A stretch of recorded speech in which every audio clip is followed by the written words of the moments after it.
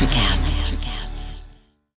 When you need mealtime inspiration, it's worth shopping Kroger, where you'll find over 30,000 mouth-watering choices that excite your inner foodie. And no matter what tasty choice you make, you'll enjoy our everyday low prices, plus extra ways to save, like digital coupons worth over $600 each week. You can also save up to $1 off per gallon at the pump with fuel points. More savings and more inspiring flavors make shopping Kroger worth it every time. Kroger, fresh for everyone. Fuel restrictions apply.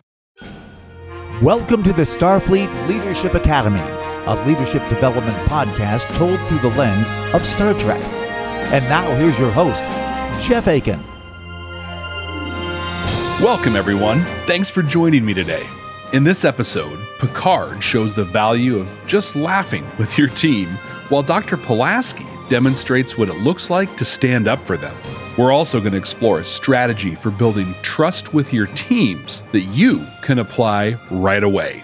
All of this in the 18th episode of the second season of The Next Generation, Up the Long Ladder. Some have called this the most boring opening in all of Star Trek. Boring! Personally, though, I love it. There are two things going on here. Worf isn't feeling well, and Picard is meeting with Riker about a weird distress signal that was received. It's using some ancient, almost unknown code. All they know is where it is and that the code came from Earth. Apparently from the European hegemony. Hegemony? What I love about this is there are so many moments in Star Trek where they're just headed out after a mysterious distress call. We're departing from Starbase 7-3 to investigate the source of a mysterious distress signal. This scene shows what goes on before they head out to help. My issue with it, though, is why are the captain and the first officer the ones doing the work? Like, don't they have science and communications experts that should be doing this? Well, I mean, I guess they probably do, but they don't have featured spots in the opening credits, so we get these two doing it. But hey, here's a hot take. Maybe it should be the science experts, the communications experts, and other crew that are featured in the credits. I mean, they really are the stars of the operation. I mean, I know this is TV, but most of you aren't on TV, so hear me out.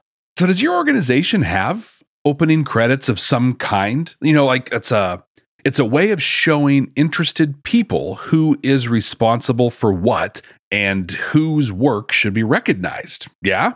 I think for most organizations, this is the About page on their website. You know, there's a row or a grid of pictures with titles, maybe short bios under them. And these are usually like your C-levels and other executive leaders.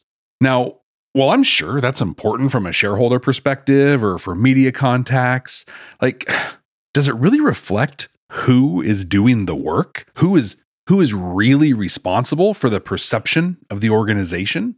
No, of course not. It's the frontline workers, the subject matter experts, and the operational leadership that are all responsible for that. You can have a CEO with a perfectly photoshopped headshot. Good headshots matter, especially if you're applying for jobs now and trying to look the part.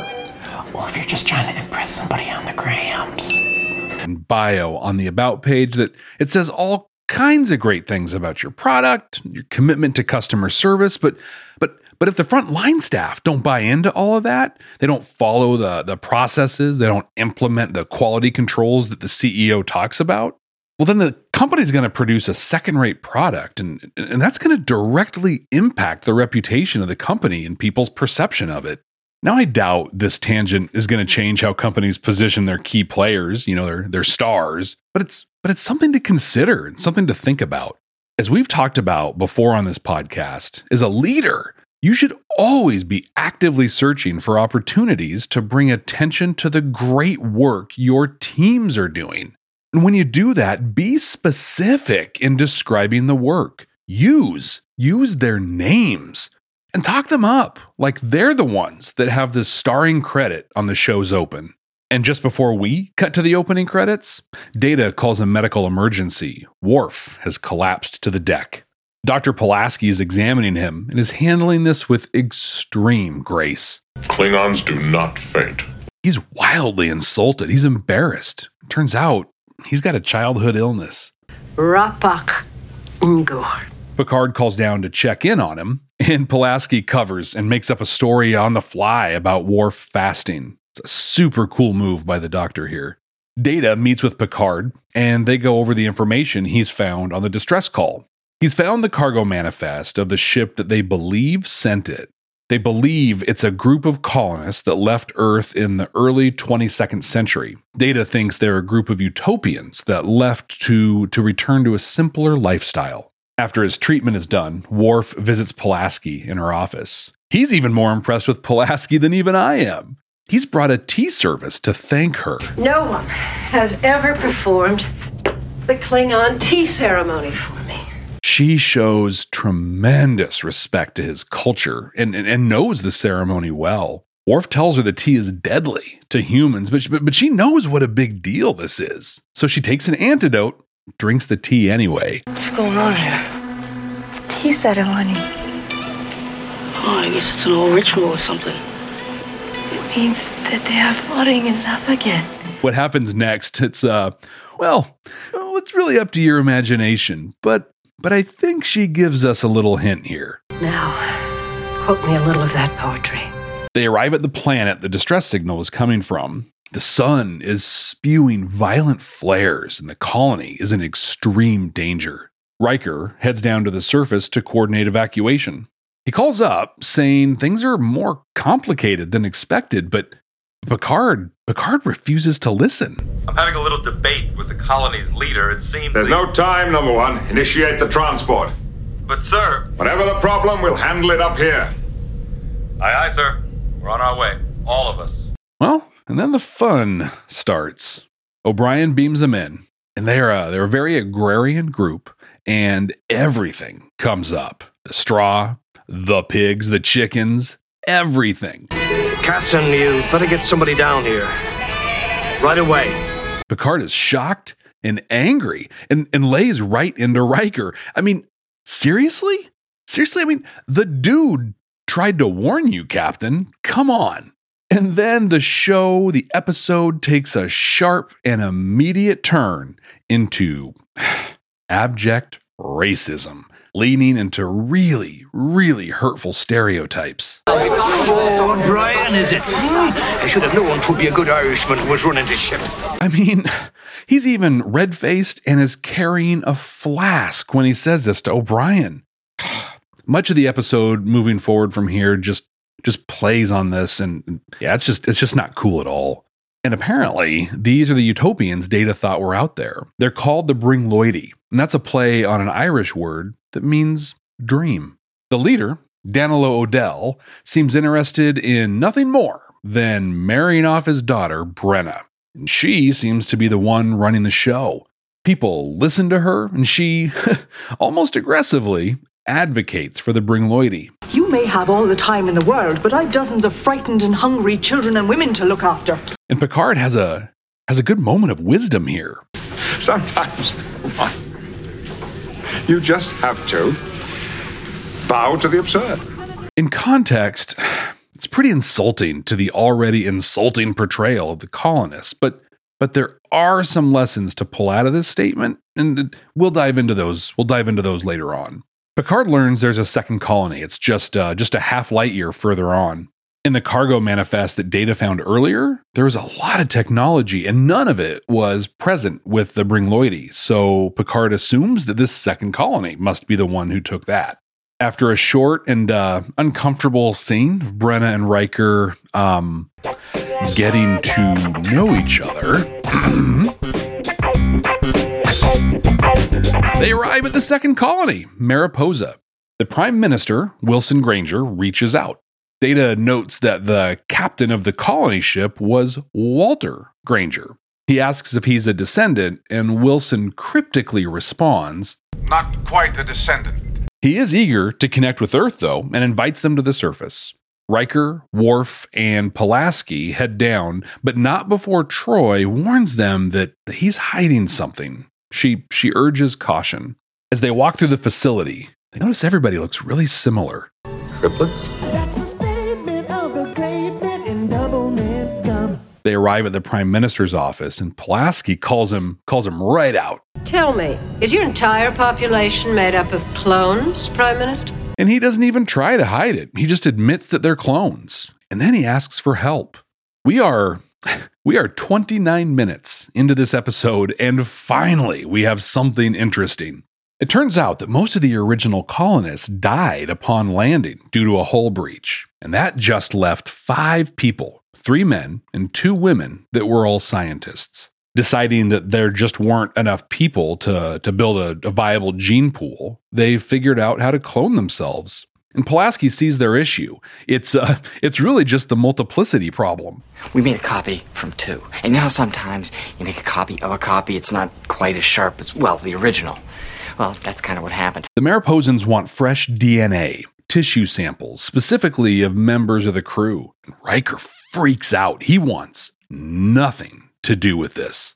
The Mariposans, though, don't see this as a big deal. It's kind of a no harm, no foul kind of thing. Whether the crew gives the samples or not, nothing's going to change for them, but the colonists believe that they'll be saved, or at least refreshed.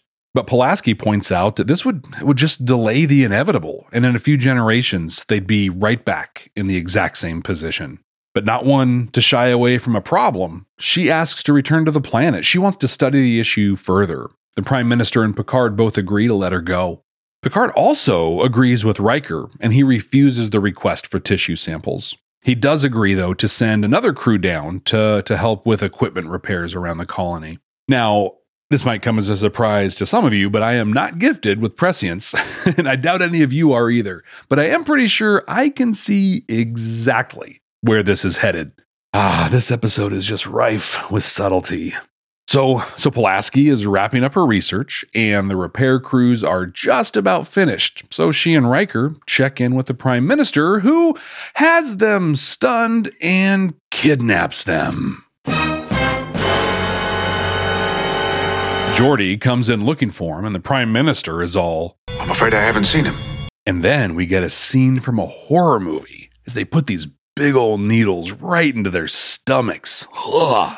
Back on the Enterprise, Geordi finds Riker and Pulaski. Says he couldn't find them and that no one seemed to know where they were, but Geordi knew. He could tell they were hiding something.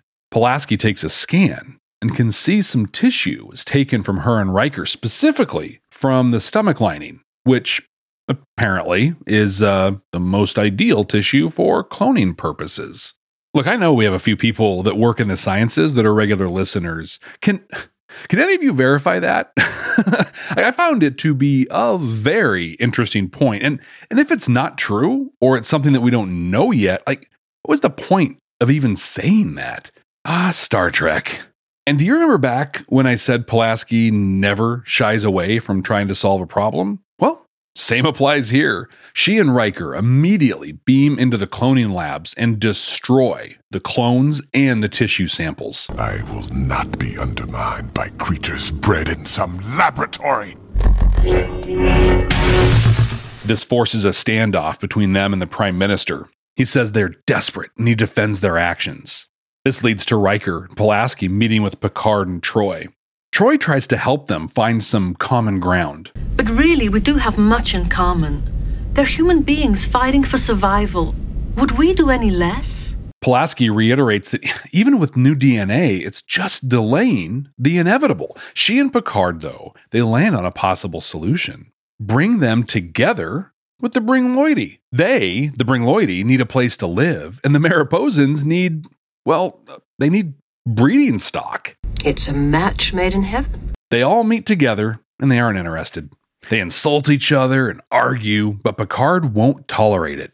I will not allow posturing and bigotry to destroy this meeting. Now please, sit down. They walk through their issues, and after a difficult negotiation, they finally agree. The Bringloidi will move to Mariposa, and the cultures will come together. With hard work, understanding, and patience, both groups' problems will be solved. Send in the clones. When this episode came up from computer in the last episode, I said I didn't remember anything about it. And after watching it for this podcast episode, I hope I can forget about it again. Ronald D. Moore, the genius behind Battlestar Galactica, and great Star Trek episodes like Family, The Pegasus, Inter Arma Enim Silent Legis, I'm sure I said that wrong, and Take Me Out to the Holosuite, had some pretty strong feelings on this episode. He's on the record calling it embarrassing and terrible beyond terrible. And hey, who am I to argue with Ronald D. Moore, right? I think, though, there were two really great episodes buried in this heaping dumpster fire. The relationship between Worf and Pulaski, like diving into her respect for Klingon culture and stuff, and then the concept of a colony made completely of clones. Oh, it'd be great. But the Worf-Pulaski story was over before the end of the first act, and we didn't even get to the concept of the clones till well after the halfway point of the show. But I really think there's a lot in both of those ideas to dive into. We were teased with some cool concepts with the clones, infusions of new DNA, replicative failing, and a total aversion to biological reproduction. There's some really deep philosophical and ethical examinations to be had on those subjects, but instead we got Irish stereotypes trying to find the right booze from the replicator. The writer, Melissa Snodgrass, said this was supposed to be a commentary on immigration. Yeah, I think you kind of missed the mark on that one here. There was even this whole weird scene where Riker was going to help Brenna wash her feet, which, not surprisingly, is a pretty childish euphemism that just gave him an excuse to put her in a half sweater and have Riker get some smoochy on screen. It's no secret that TNG was still finding its footing in the second season. And while there are some standout episodes like Q Who and of course The Measure of a Man, almost the whole rest of the season is pretty rough. And if this one isn't the worst, it is certainly one of them. And in fact, I'm going to go so far, I'm going to say it. This is probably one of the worst episodes in all of Star Trek. Worst episode ever.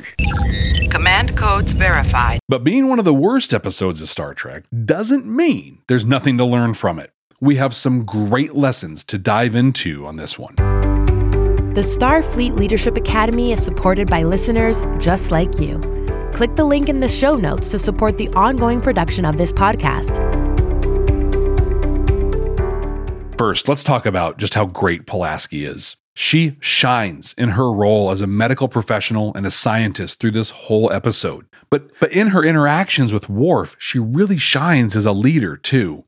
First, she knows Worf, and she both honors and celebrates his culture. When she's initially diagnosing him, he pushes back. She doesn't argue with him. She doesn't try to prove her point. She understands that arguing or pushing back will accomplish nothing more than just escalating a conflict. So she just acknowledges and rolls with it. As a leader, you can very easily do the same.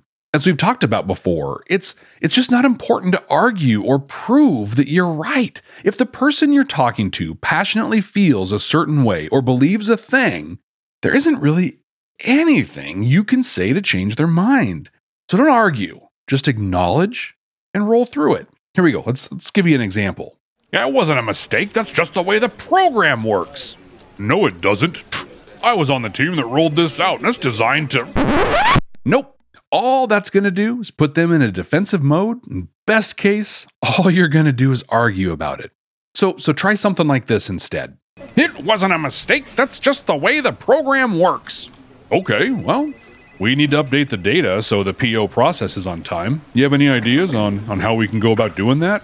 You see, acknowledge it. Don't necessarily agree with them, but just acknowledge and roll through. Sometimes you have to roll the hard six.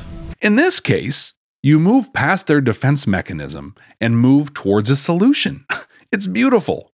Second, when Picard calls down to check on Worf, she covers for him. It would have been really easy for her to have just told them that Worf basically had the measles, but she understood that would be humiliating to him. Instead, she told a story that acknowledged he wasn't well and that he was on the mend.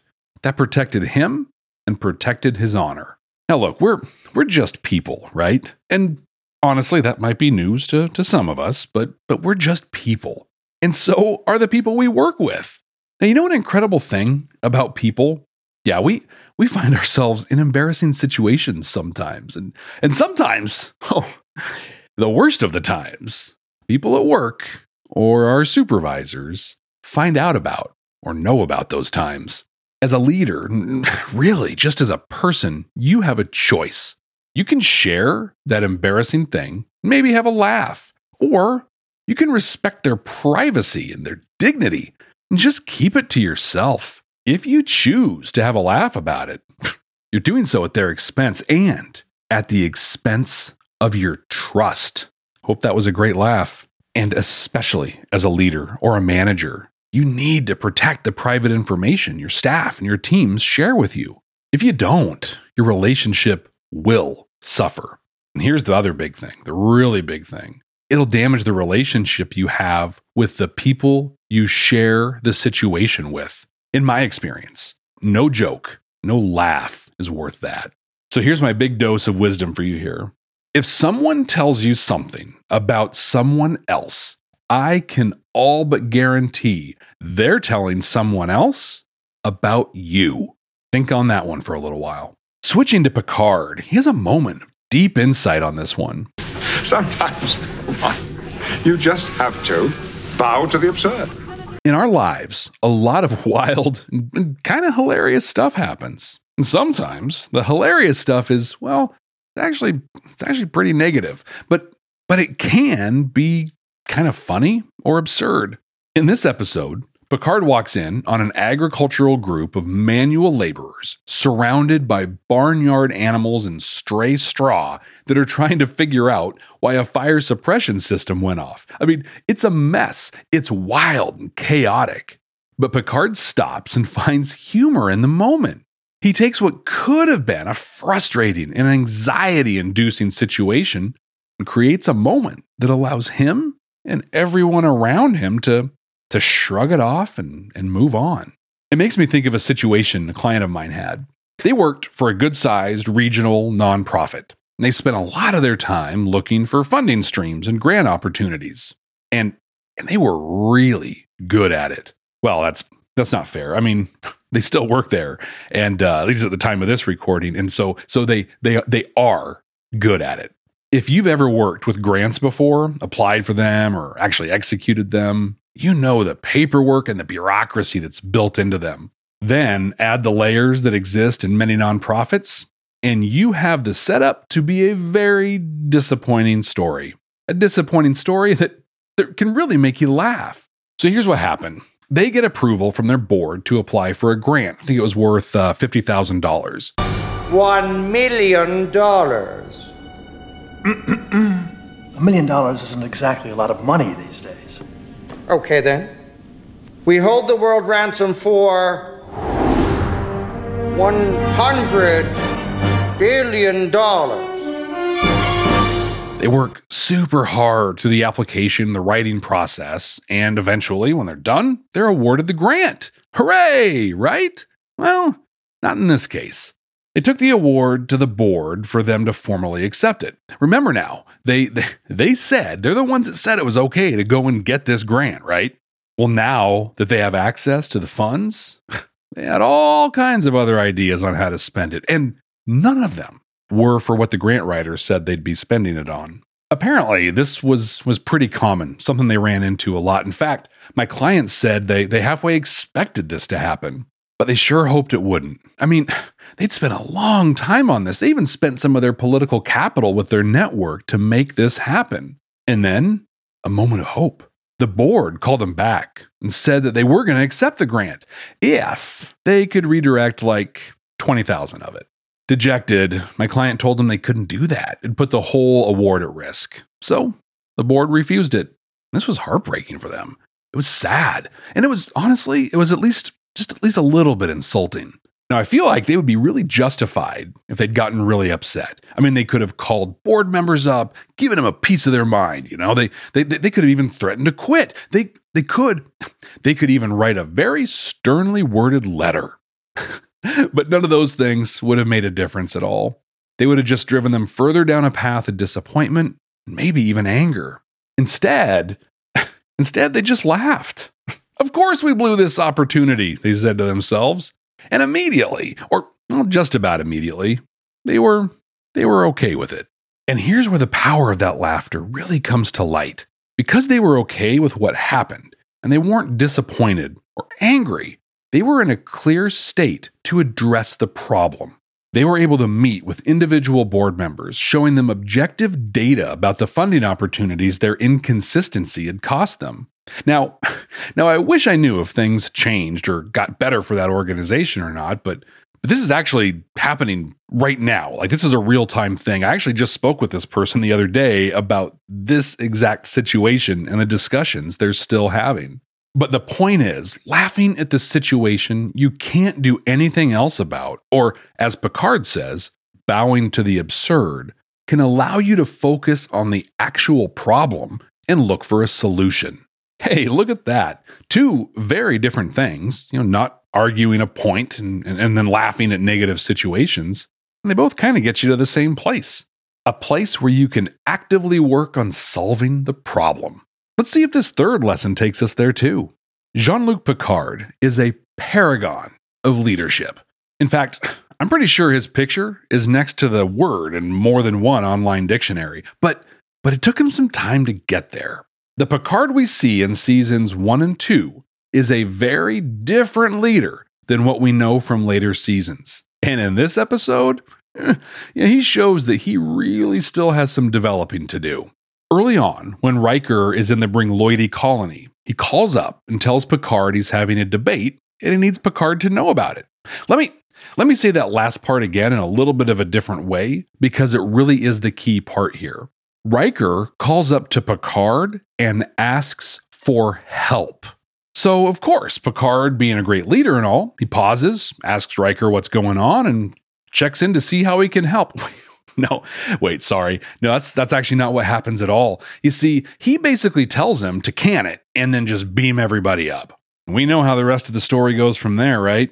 Pandemonium ensues, and the poor PAs on set have to bring in and clean up all that straw and clean up after the animals.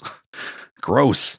So let's break down just exactly what happened here. William Riker, the second in command of the ship, Picard's number 1, reports that things aren't going great. Now remember, Picard and Riker have developed a trusting, supportive relationship at this point, and Riker is leaning on that relationship, on that trust, as he asks for help. And then Picard blows him off, literally cuts him off mid-sentence and gives him a direct order, which I'm sure does a lot to really build that trusting relationship, right? And after that, and honestly, this is the part that really gets me. After that, when O'Brien calls for assistance, he heads to the transporter room and he gets angry. He's upset that the room is a mess and he had an opportunity to do something about it. Let me put this a little differently. This is like your toddler trying to tell you they need to use the toilet, you not listening to them and actually telling them just to keep playing, and then they have an accident in their pants and you get mad at them. Like, where's the logic in that? All the mischief and absurdity in this episode could have been handled in a much better way if Picard had taken 2 minutes and just listened to Riker. After seeing the mess in the transporter room, his solution was to beam them all to Cargo Bay 7. And he could have just set that up from the go if he had just listened. So this time, let's break down what should have happened. Riker says he's having a debate. Picard asks what he can do. Riker explains the situation, and then they have a short back and forth that results in the colony being transported directly into the cargo hold. Counselor Troy and Dr. Pulaski are waiting for them in there so they can be sure they're healthy and they can help them acclimate to a dramatically different level of technology and a very different culture. From there, they find out about the Mariposans, and at this point, we're maybe like 8-9 minutes into the episode. So now we can spend more time with Pulaski and Worf. We can explore the ethical and philosophical dilemmas the clones present. But that didn't happen. So think about situations in your workplace, or even just in your life as a whole, where you should have listened before moving on to the next step. Then think about what you can do to ensure you give people the time and the space needed to to give you all the important and relevant information. And here's what I want you to do after you've thought on this.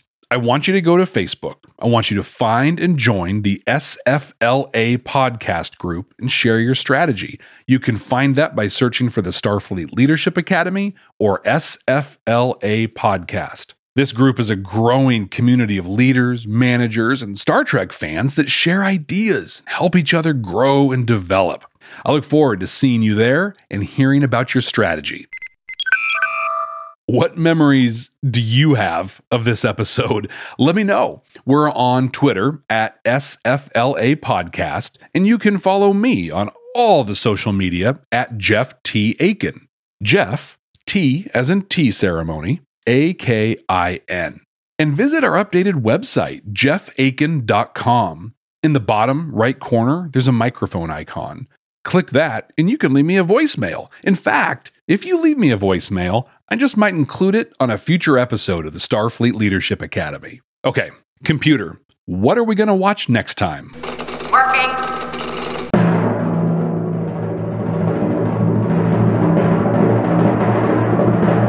We're going back to the Bajoran wormhole and Deep Space Nine. Season 5, Episode 6. The celebration of the 30th anniversary of Star Trek, its trials and tribulations. Cadets, if you have not seen this episode before, watch it right now.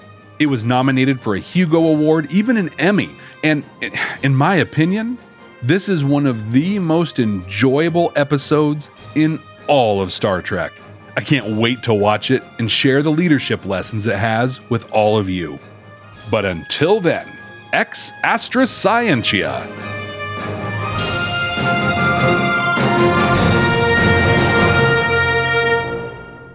Welcome to Ringside with Ray and Prince. My name is Ray Leonard Jr. No, that's just my dad. My name is Prince Daniels Jr. Daniels again with a big home touchdown. On this show, we come to humanize athletes, entertainers, business executives. We're going to see what makes them tick. Tuesdays, 10 a.m. Pacific time on Spotify, Apple, Amazon, and wherever you get your podcasts. We'll see you there. Peace and power. Electricast. Hey guys, it's Miriam Love here, and I want to share something very special with you. Check out my new release, All In, the Spanish remixes, out now on Electricast Records. And always remember, be love, share love, all love.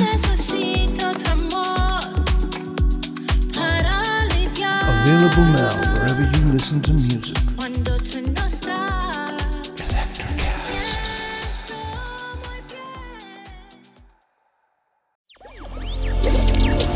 Electricast.